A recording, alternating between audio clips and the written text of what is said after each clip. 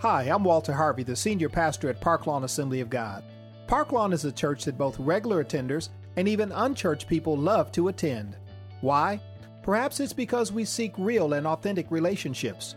We're a multicultural church that's engaged in volunteerism and outreach in our community and world. Let's face it, we live in a real world. Young people are facing challenges in their school, relationships, and career choices.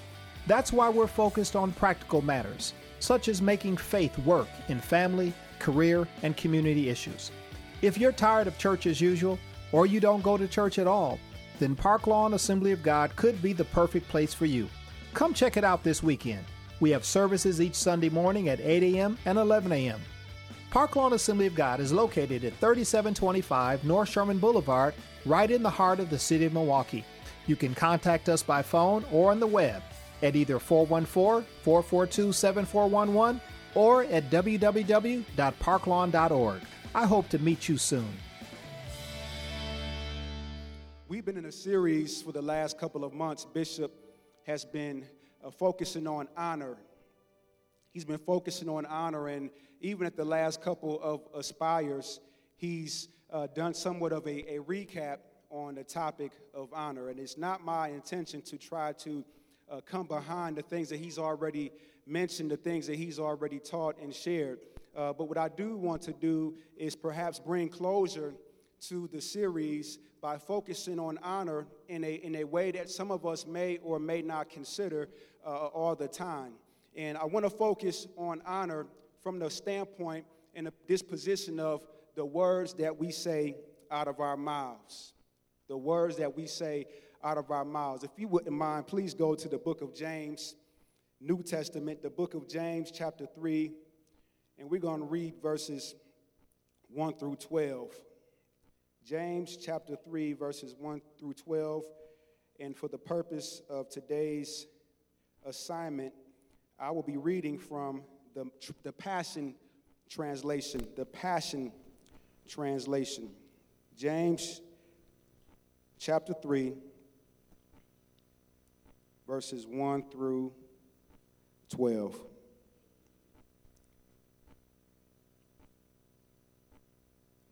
If you have it, say amen. If you're still looking, say, I'm on my way. It's a few folks, okay. We're going to go together. Hallelujah. And the scripture reads, my dear brothers and sisters, don't be so eager to become a teacher in the church, since you know that we who teach are held to a higher standard of judgment. We all fail in many areas. Let's just underline that. We all fail in many areas. There's none righteous, there's none perfect but Christ. We all fail in many areas, but especially with our words.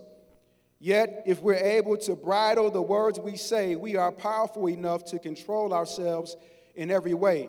And that means our character is mature and fully developed. Horses have bits and bridles in their mouths so that we can control and guide their large body. And the same with mighty ships. Though they are massive and driven by fierce winds, yet they are steered by a tiny rudder at the direction of the person at the helm. And so the tongue is a small part of the body, yet it carries great power. Just think of how a small flame can set a huge forest ablaze. Verse 6, and the tongue is a fire. It can be compared to the sum total of wickedness and is the most dangerous part of our human body. It corrupts the entire body and is a hellish flame. It releases a fire that can burn throughout the course of human existence. My God.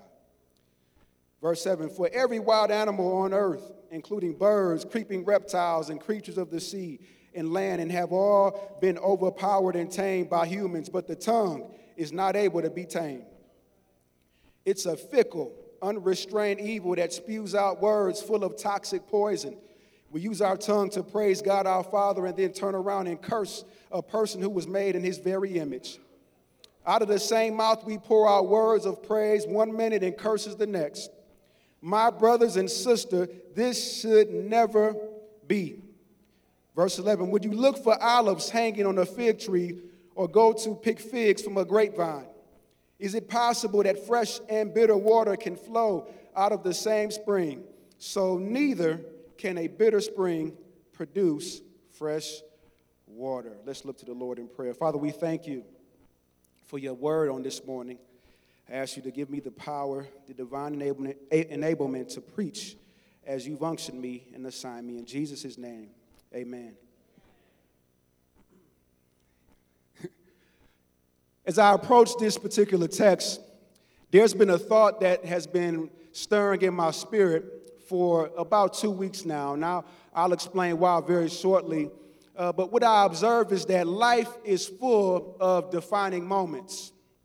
There are moments in our lives that set the stage or the tone for the things that we experience. And in many cases, if we go back and look and trace and review our past, there have been defining moments that have set us up for where we are right now, but also defining moments that are setting us up for our future. Some of those types of days include graduation days. It could be middle, high school, or college. It could be the day we got married. It could be the day that we embarked upon a career and we got that position that we were desiring so desperately. But there are milestones. There are monumental moments in our lives that all of us can reflect on, for better or for worse. And as I think about this text, there is a monumental date in my life where things changed for me forever. On November 11th, 2019, my life changed forever, you all. And you know why? Somebody say why. That was the day that I got braces in my mouth.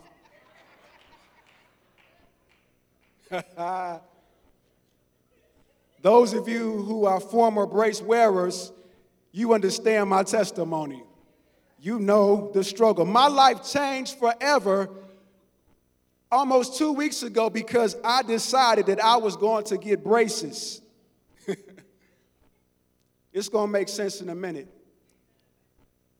You see, one of the things I love about God is that He never leaves us without provision for our journey.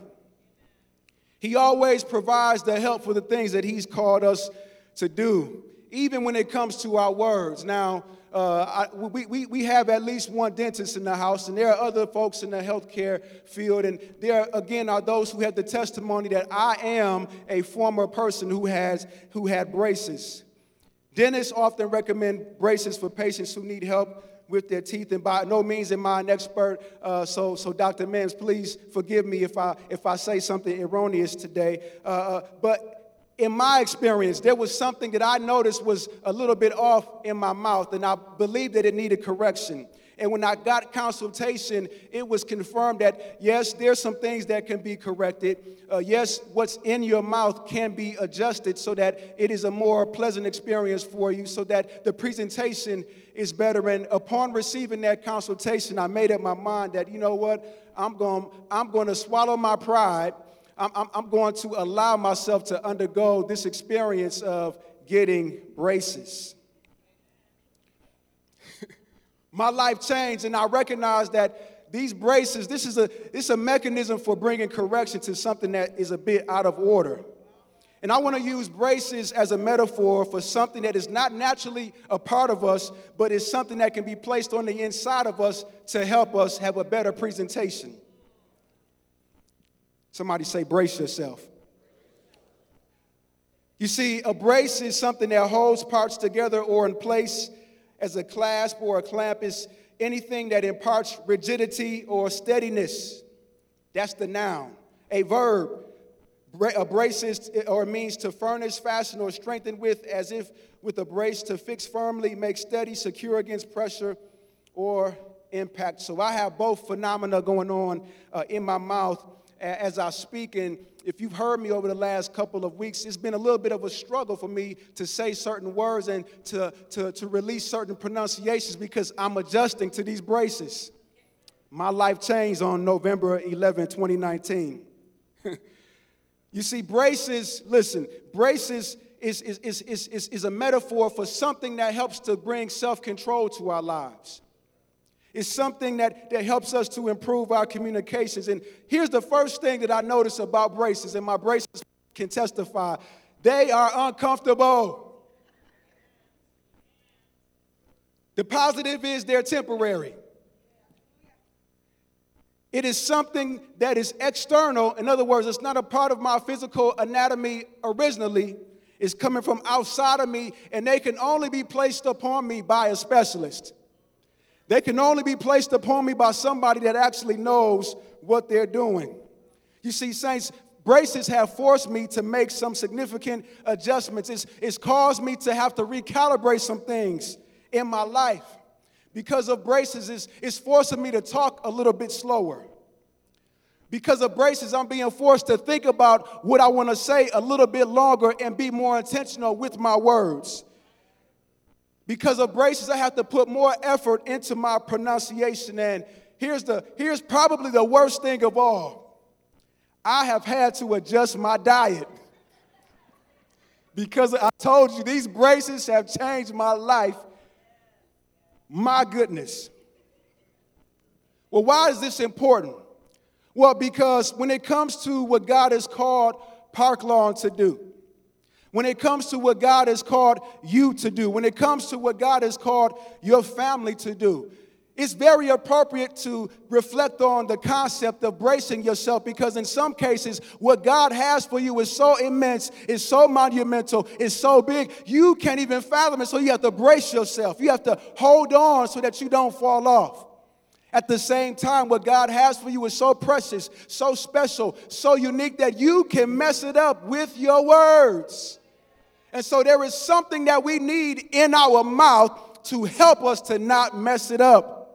We have to understand, if I take you back to the scripture, you don't have to go there, but just follow me. Genesis 1:26-28, the scripture tells us that God created man in his own image and likeness. And what that means very simply is this. That Hebrew word for image means that it means shadow or illusion. In other words, when Adam passed by creation, it was as if they were looking at God. And that word likeness actually means it means to reflect the image of God.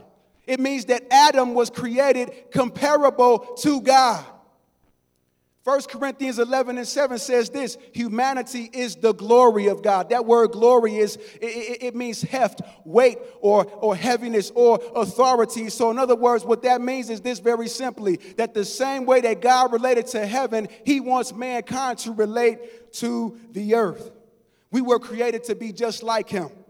Hallelujah. And as I look at God's creatorial brilliance, as I look at his creative act, what I recognize is God made a whole bunch of things beautiful and great. He made the trees, which are majestic. He made animals. He made the seas, and he made the land. But guess what? He even made angels. But none of God's creation is like us. None of those creatorial acts have the ability to speak and to create, to govern and to subdue. What is man that thou have been mindful of him? What is mankind that you have made him just like you? Why did he make us just like him? And if he made us just like him, then we must recognize that just as God's words can speak and bring things into existence, our words also can be released and bring things into existence. Psalm 33:6 says this: the Lord spoke and the heavens were created. The world began and appeared at his command. If you look at Hebrews chapter 11 and verse 3, it says, by faith we understand that the entire universe, the King James says, the worlds were framed by his word. They were formed at his command, so that what we now see did not come from anything that can be seen. And what that means very simply is this, men and women of God: our words will literally frame our world. Our words will literally frame our world. Now, I have a picture that I'd like you to take a look at. Our words will frame our world. Let's see if we can get that up for a moment. And so I was driving the other day, and I was compelled to pull over and take a picture of this particular image. Now, here's something interesting, and all of us have seen a setting or an image like this at some time or another. And what I notice is, although I don't understand exactly what it's going to be right now, I see the frame. Something is going on. Somebody is working on this project right here. I don't understand or know or have intimate knowledge about what exactly it's going to be. But at some point, I know that if they continue working on this particular structure, it is going to be something that has great use and value for those who establish it, those who own it, and those who will utilize it. It's a frame. And sometimes we can frame things that are not in the line or not appropriate to what God has called us to do. Why? Because we don't understand His plan for us. We don't have the insight that we want. So sometimes instead of building palaces and building things that would allow us to mount up and go towards the destiny that God has for us, we will with our words frame cages, and with our words we will frame prisons that lock us up and prevent us from going into our destiny, because our words can frame our world. What we don't realize and understand it often is that there is another process that's coming after this. You got people that's going to bring in utilities, and there's at some point there's going to be somebody that brings in furnishings, and they'll begin to lay drywall and do all the fixings and all the amenities, and then the product will be finished. Brothers and sisters, I want to implore you today. Don't speak too soon about what you don't understand that God is doing on the inside of you. Somebody say, brace yourself. God has a destiny for your life. I'm going to reiterate this many times, but securing that destiny requires your cooperation. It requires that you honor God by saying what He says about your life. You know I'm telling the truth.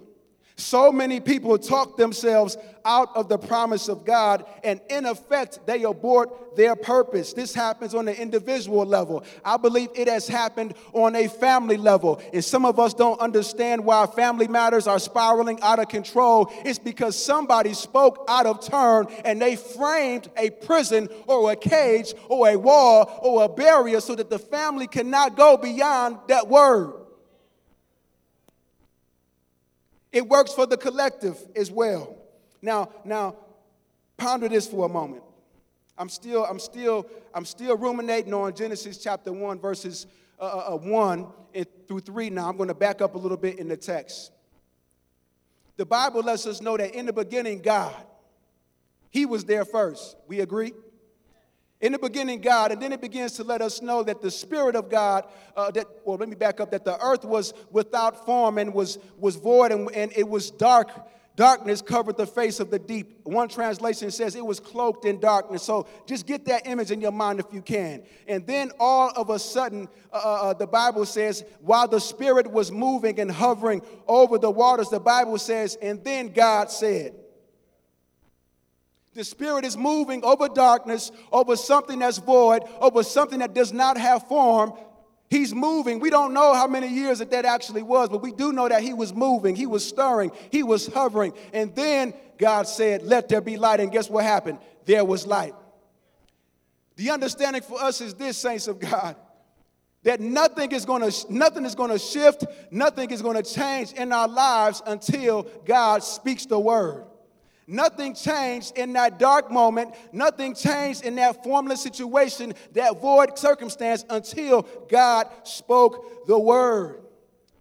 The words of God have very much weight, very much authority, very much power. And if we are made in His image, and if we are made in our likeness, we have to understand that it's the same way for us. You might be in a formless situation. You might look at yourself and say, I am void. You might look at yourself and say, hey, I'm ignorant to your plans, oh God. My life is cloaked in darkness, but I want to encourage you that even though that might be your situation, you might feel that way. Your personality may suggest that it's that way, but guess what? The Spirit of God is hovering over you. He's hovering over you, and all He's waiting for is the word of God to be released. God's words change everything. So much so are our words important. So much so are our words important that we have to recognize that Bishop Harvey has framed a future for our church. In articulating the succession plan, he has framed a future for our church. In other words, because he's been here for so many years, 27 plus years, many of us cannot fathom a future without him. And so what he's saying is a frame. We hear what's being said. We might be able to see some elements and aspects of it, but it's a bit scary because we don't know what the end is going to be. But yet he has framed a future for Park Lawn. And I want to encourage you that it is up to us to be caretakers of that frame. It's up to us to be those who supervise and who monitor that frame and steward the promise. It's going to be on us. Here's what Jesus said. Now, I'm going to get to that text. Here's what Jesus said in Matthew 12:36. He says that we are going to have to give an account for every idle word that we speak. Idle means it's inactive. It's doing nothing. In other words, if we're going to say something about a situation, let it be something that's going to be activating. Let it be something that's going to be productive. In other words, if you don't have nothing good to say, it's probably better that you don't say nothing. Somebody say, brace yourself. We're going to have to give an account. In other words, Jesus is saying, you were made just like God. You have the ability with your words to create, to build, to bless, and to be productive, but instead you choose not to. Your words are tools. Your words are weapons. What are you going to do with the ability that God divinely gave you? You're not like the trees. You're not like the angels who excel in strength. You are not like goats and cattle and sheep and camels. You were made in the image of God. What will you do now that you have this ability? I'm building up to something. Let's look at this quote from Kevin Zadai.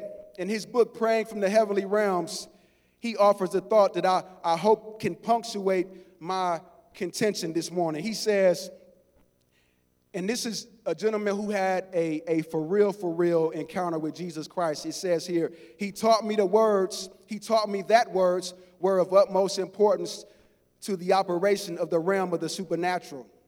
Jesus began to teach me with conviction about the use of my words. He explained how the supernatural realm responds to me when I speak by the Holy Spirit with an authority and faith born from the Spirit's revelation, not my own understanding, producing what is called a faith rest. God has ordained that you and I would rest in Him. He is Lord of the Sabbath. He is our rest. And if we hold to what God has said and begin to utter the things that He has communicated to us, it will allow our faith to arise and we can enter into a place of rest. Go with me to Psalm 141, verses 1 through 3. I'm building a case here. Psalm 141, verse 3. Hallelujah. Hallelujah. Now this psalm picks up with David. It picks up with David, and for time's sake, I'm going to begin to accelerate here. I won't read every verse, but many scholars contend that at this particular juncture, David is in the tabernacle, and he's offering up worship to God, potentially during the evening sacrifice. He's praying that his prayers would even reach heaven as incense. In other words, if we agree with the scholars and we agree with this text, we can surmise that David is in the temple. And look at verse 3. Look at what verse 3 says. The scripture says in King James Version, it says, "Set a watch, O Lord, before my mouth. Keep the door of my lips." In other words, David is in the sanctuary. And he can observe potentially, right, he can observe some things that may or may not be right in the sanctuary.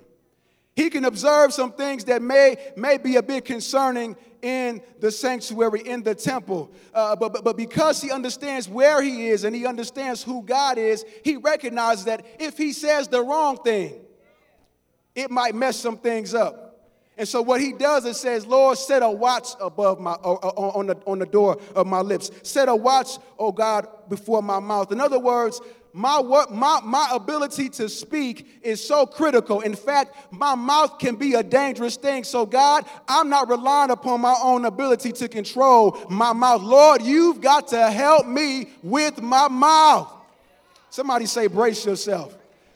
Listen, that word guard means this. It's literally like a guard. If you imagine any a bank or any institution that has valuables on the inside, there's a guard outside so that no one can get in that's not supposed to. And even to keep some folks, no one can get in and no one can get out except by permission of that guard.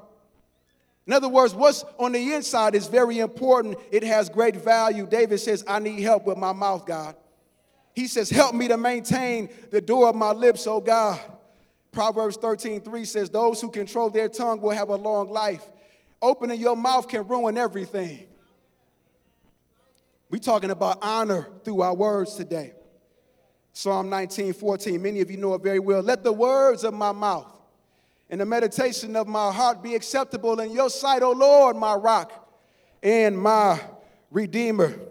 We got to understand that there's a heaven and earth agreement and arrangement that is manifested through our words. Words and honor are inextricably connected. I couldn't say that word 2 weeks ago. Words and honor are inextricably connected. Honor is integrity in one's beliefs and actions. To honor is to hold in high respect, to revere. Now get this. Honor is a key to promotion, advancement, prosperity, and peace. Now watch this timeline or this sequence here. You demonstrate honor or dishonor by what you say. What you say is a function of what you know, right? You can have the right information or you can have the wrong information. What you know is related to what you believe. And what we believe is a function of what's in our heart. So what we speak is based on info. And the info that we have has been based upon things that we either have read or has come from some external source. What we say is a function of what we believe, and what we believe is based upon what's in our heart. In other words, Jesus said, out of the abundance of the heart, the mouth speaks. So if dishonor is coming out of our mouth, then that means that dishonor is somewhere resident in our heart. Somebody say it's an inside job. If honor is coming out of our mouth, then that means that somewhere honor is in our heart. Help us, God, to weigh our words. Help us, God, to not speak out of turn. Help us, God, to not speak too fast. Help us, God, to not be quiet when we should speak. Hallelujah. As I've been journeying with these braces, you know, it's almost like a when you get a new car. How many of you can testify to this? When you get a new car, all of a sudden you start seeing that same car everywhere. So now all of a sudden I'm paying attention to everybody's mouth. And I'm like, oh, I can tell they must have had braces. I can tell, oh, they had some orthodontic work right there. I'm paying attention to everybody, so just be mindful. I'm not trying to be funny or funny acting, but if you find me staring at you, I'm probably looking to see if you had braces at some point in time. But I learned that you can tell when somebody has had braces. In other words, if I use braces as a metaphor for the word of God, you can tell when somebody has been in that word. You can tell who's been eating the text that's holy. You can tell who's been meditating on his thoughts day and night, just like you can tell when somebody has had orthodontic work, when they've had braces, because it's a distinct difference. So much so that David's other son, Solomon, the king, he begins to let us know what happens when the godly people speak. Because I believe that if you are godly, your words will mirror and parallel the word of God much more than the words of this world. David says this, and I'll read just a couple for time's sake. He says this: the godly speak words that are helpful. Are your words helping or are they hurting? He says the godly speak words that save lives. He says the godly give good advice to their friends.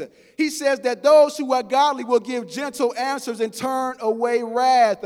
Now, I need to let you in on a little bit of a secret. There has been much opposition coming against me in preparation for this word. I got challenged in this very word that I'm speaking today. So please understand that I don't sit here on this perch looking at you with a condescending disposition. I'm looking at you as one who has had to be purged, as one God has tried and said, brace yourself.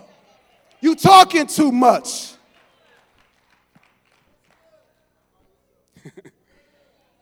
My God. God's word will work inside of us and in our mouth like a brace to ensure that what we say aligns with the will of God. I think about Job. You remember Job? It's interesting.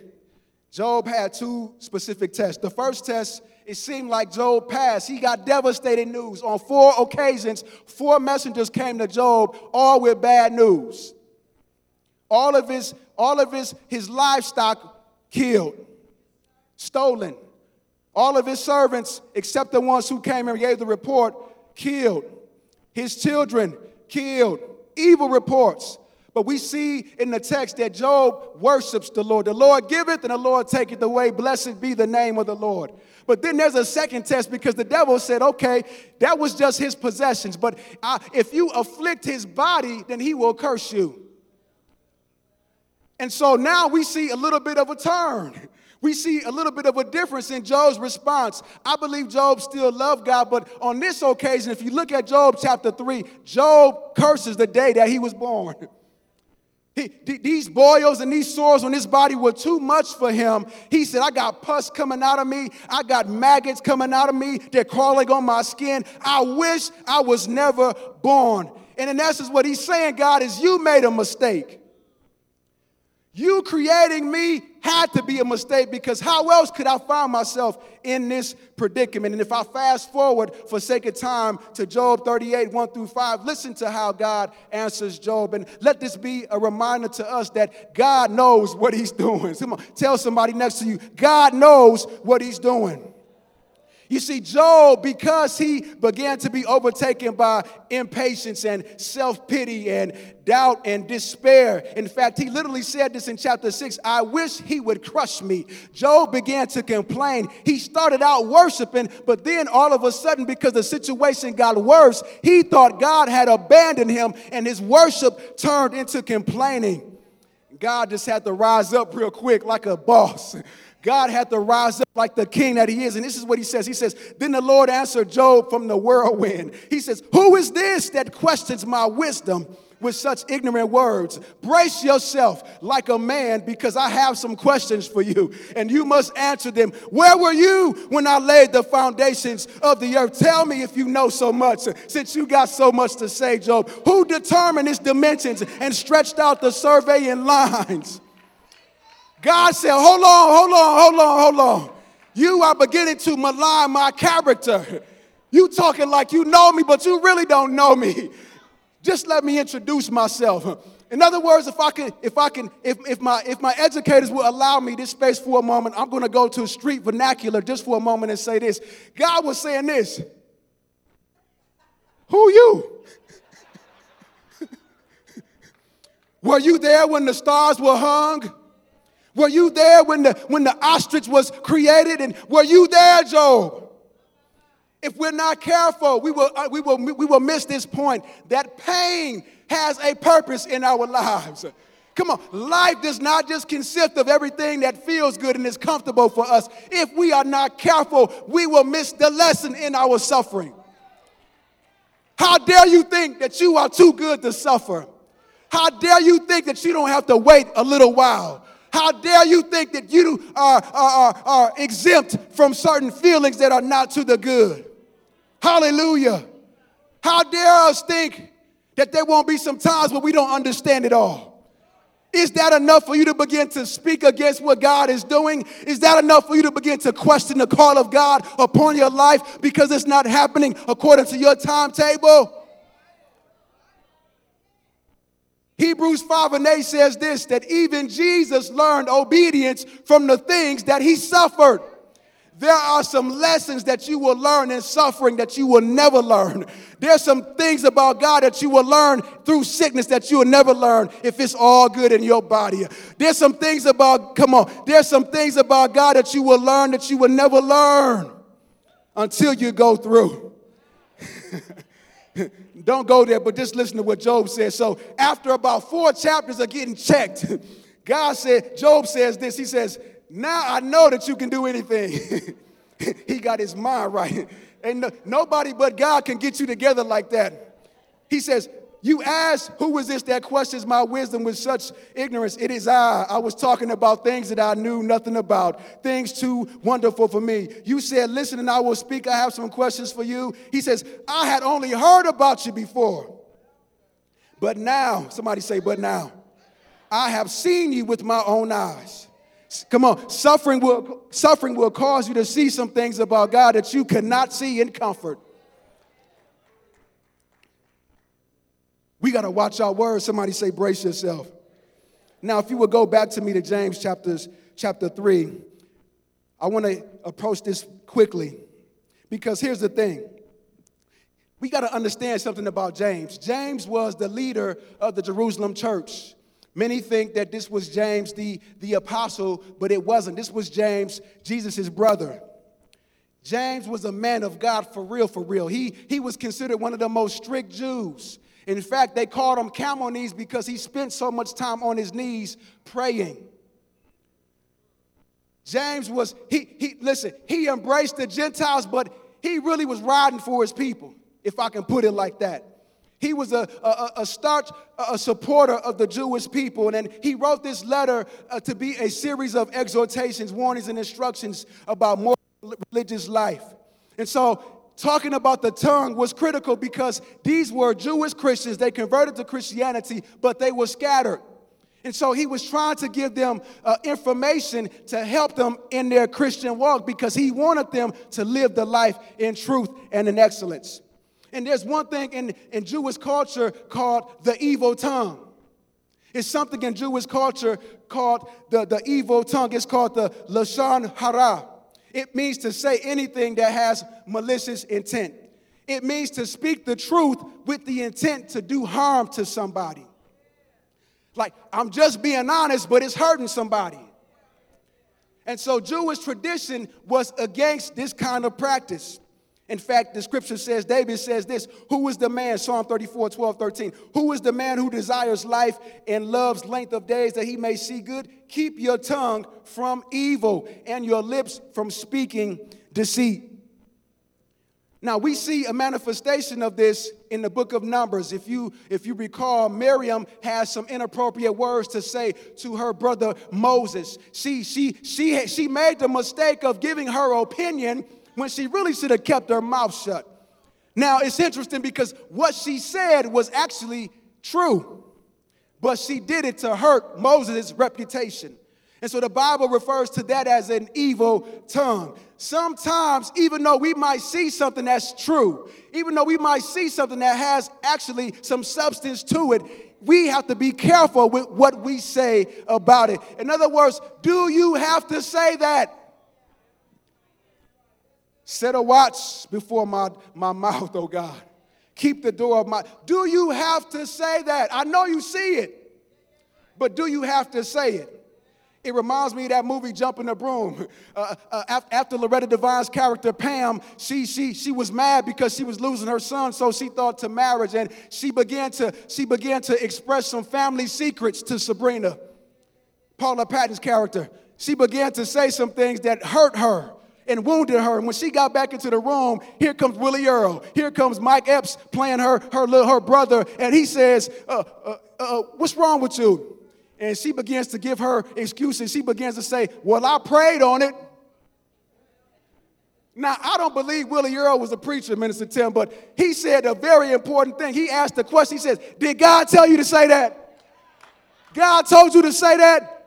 In other words, we're not talking about correction. We're talking about trying to hurt somebody. She said those things to hurt somebody. Come on, we got to brace ourselves. We got to watch what's coming out of our mouths because, like in the movie, she almost ruined everything. Sometimes you got to know some stuff and be able to hold on to it. And I'm going to tell you a little secret about leadership. Whether you a principal, whether you a parent, that's still leadership. There's some things that we know that we would never tell our children. Right? There's some things that if our children knew would devastate them or would confuse them and do more harm than good. So what do? As mature adults, we keep it to ourselves. There's some things we just got to keep to ourselves. I'm not talking about holding on to sin and glossing over sin and not addressing sin. What I'm saying is that what is your motive for releasing what's coming out of your mouth? I got to move. And so James, because he understands Jewish tradition, And he wants these Jewish believers to recognize that even though you're coming into this newness of life, there's some things that are still applicable from your history and tradition. And one of those things is the tongue. And he begins to expound on this tongue. And this tongue is something. It is wicked. It is something that cannot be tamed. We can tame everything, every creature, but something about this tongue, we just can't seem to get ourselves together. And so he uses the example of a horse needing something extra called a bridle and a bit. And the purpose of that bridle and bit, I don't know if I have any horse riders in here, but the purpose of that bit and that bridle is very simply this: because the horse and the rider have to go in the same direction. The horse and the rider have to be on the same page. So that bit and that bridle does this: it helps to work and facilitate agreement. Otherwise, they're going to be going in the opposite direction of one another, or they're going to stand still. And so James begins to make this connection and draw this analogy. And the Greek word for bit is actually this: it means to curb the spirit.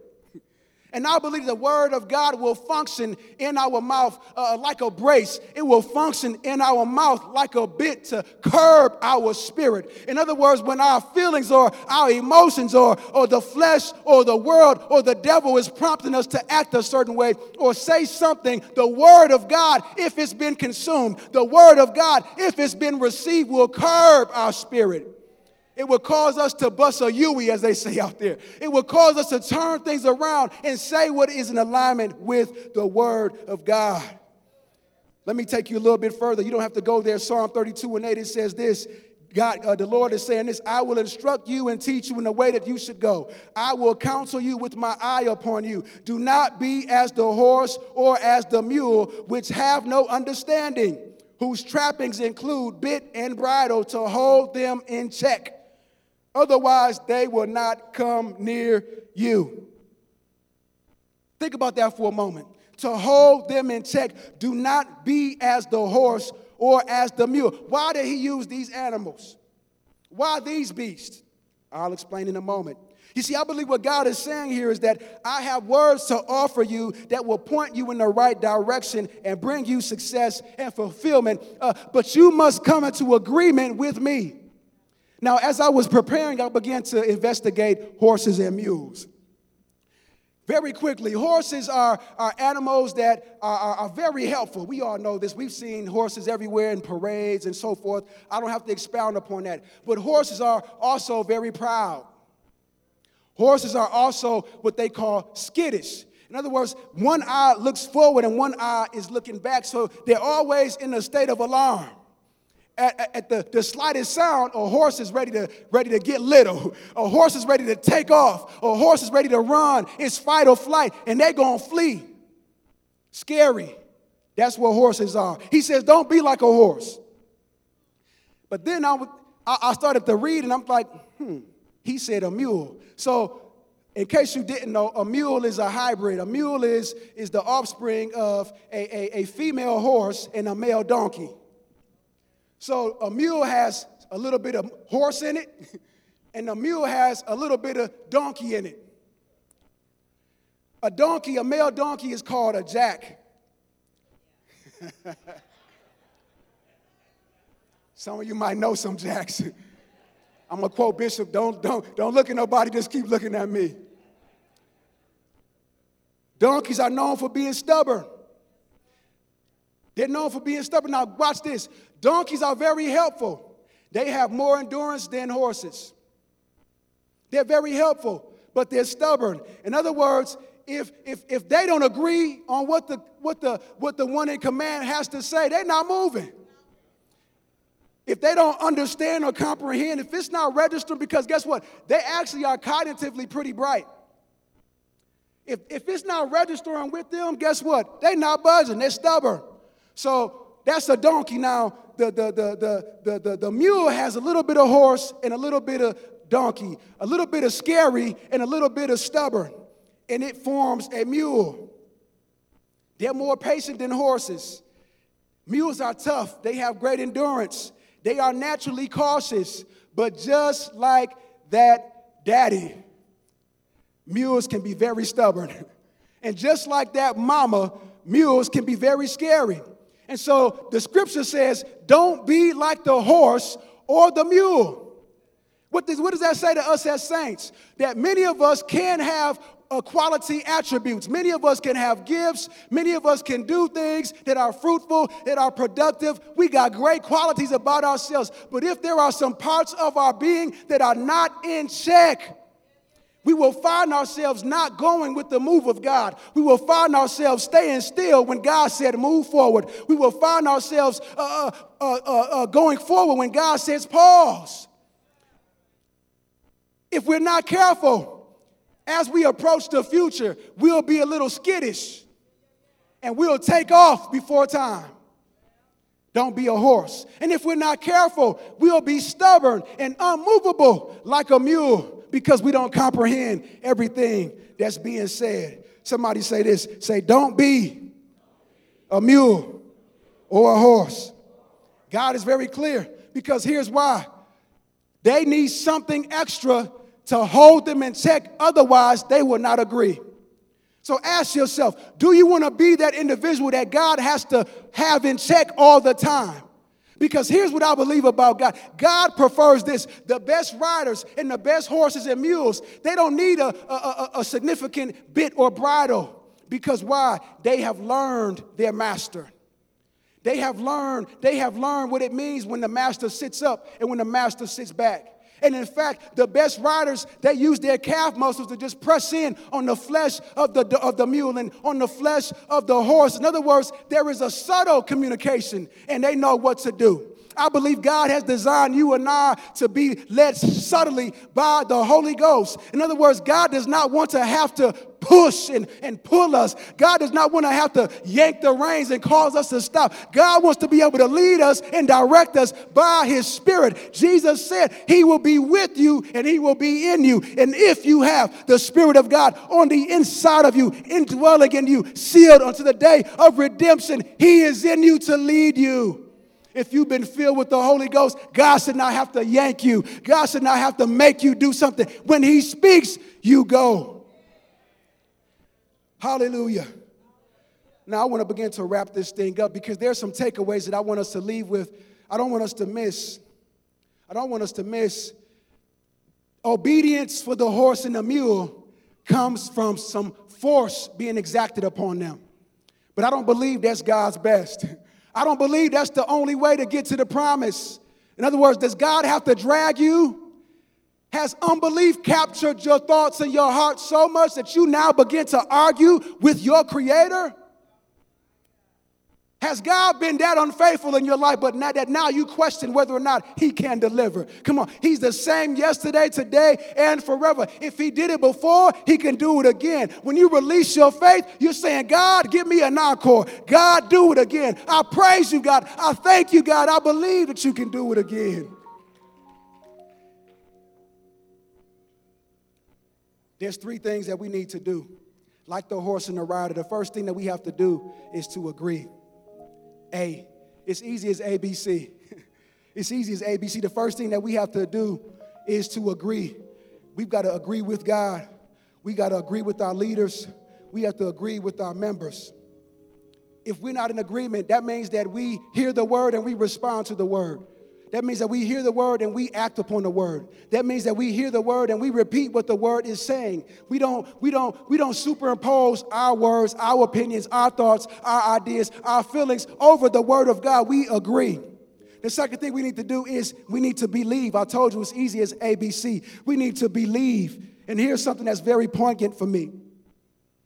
The scripture says that Abraham believed God and it was accredited to him as righteousness. Abraham believed God and he received the promise. Now, what I love about this story is that unbeknownst to Sarah and Abraham, God was always going to deliver. Sometimes you and I can get a bit weary. We can get a bit weak in our faith because it's taking so long. Do you not know that Abraham was 75 years old when the word was first released? And the manifestation did not come until he was 100 years old. I believe God wanted to prove to him that I am God and there is none beside me. In fact, I'm so God, and I'm so good, and I'm so powerful that I will allow your body to mature another 25 years. I will allow your wife's womb to get a bit older and still make good on my promise. You see, if we try to help God, and sometimes we try to help God through our words, and we start saying things that God never told us to say, and we start putting our mouth on things that God never told us to put our mouth on, and if we're not careful, then we will produce an Ishmael. And that has ramifications and implications that still exist today. Isaac and Ishmael are still fighting today because they began to get a bit weak and a bit weary.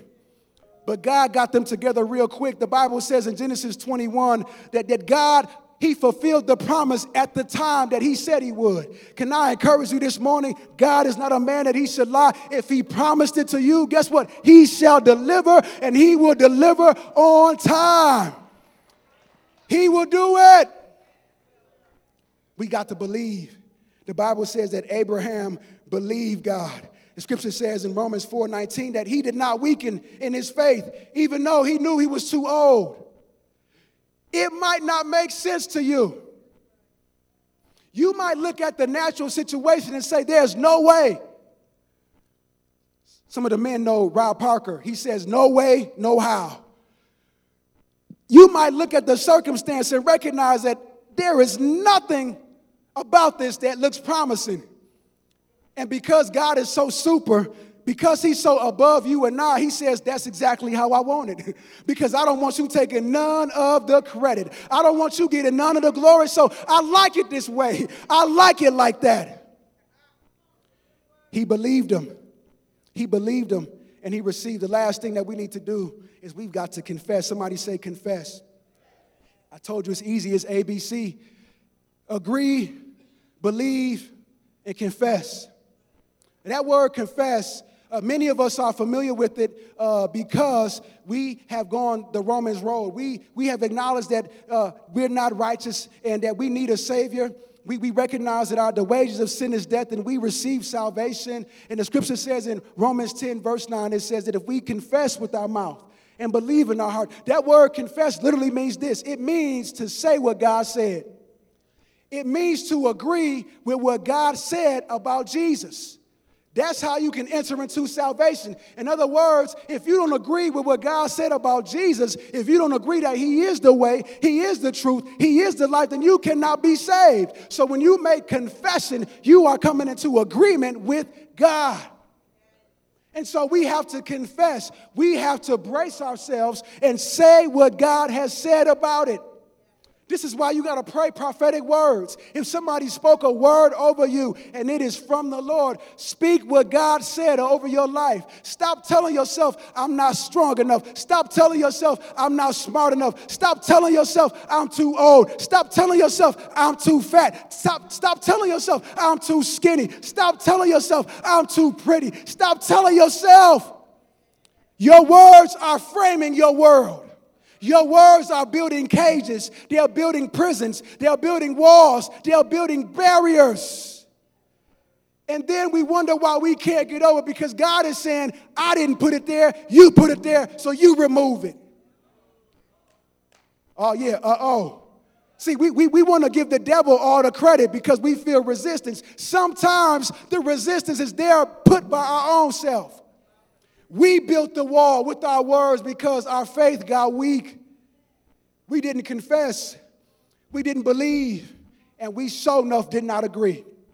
We leaned to our own understanding. We didn't acknowledge him in all of our ways that he might direct our path. We took it upon ourselves to frame the conversation. And we find ourselves like Job, questioning God, complaining to God, despairing and doubting and wallowing in unbelief. But guess what? God, in his mercy, he shows up like the mighty Savior and the mighty deliverer that he is. And even though you've been talking bad about me, even though you've been talking a little bit slick, even though you've been talking on both sides of your neck, Job, hallelujah, I am yet God, and I'm going to show you my goodness. Everything that I promised, everything I've ordained for you shall come to pass. And we know the end of the story. Job chapter 42, he was blessed more. Somebody say more. He was blessed more in the latter part of his life than he was in the beginning. God gave him double. Somebody say double. Come on, say double. God gave him double for all of his trouble. How many of you believe that God can reward you? Come on. You believe that? Well, here's the condition. The Bible says, Hebrews 11:6, that without faith, it's impossible to please him. For those who seek and come must believe that he is a rewarder of those who diligently seek him. So we have a choice to make, saints. Either we're going to brace ourselves and go along for the ride, for the adventure that God has for our lives, or we will find ourselves being stuck and forfeiting our destiny. The choice is ours, but God's grace is sufficient. He's not mad at us. Many of us have said things in ignorance because we just didn't understand. But that's even all the more reason why we got to get on our knees or get in our private and our quiet place and begin to seek him and say, Lord, help me. Help me with my mouth, God. Close your eyes, please. Now, I'm sure the word today may have stirred some reflection, may have caused you to think about and kind of survey the things that you've said even of late. Maybe you're considering what you said to your spouse, what you said to your children, what you said to a church member, a brother or sister. Maybe even what you said to your boss about the workplace that you reside in, that you go to and you support and you contribute to. Well, that's the intent. God, help us to reflect upon our words. Come on, if you mean this with sincerity, and you know that, Lord, I'm like David, I need some divine help with my mouth. Lord, set a watch before my mouth and keep the door of my lips. If you know that you have a razor in your mouth, and sometimes you cut when you don't even mean to cut, this is the time for you to agree, to believe, and to confess. It's a time to repent and say, Lord, I'm sorry. I thought I knew, but now I realize that for all of my understanding, I was yet ignorant.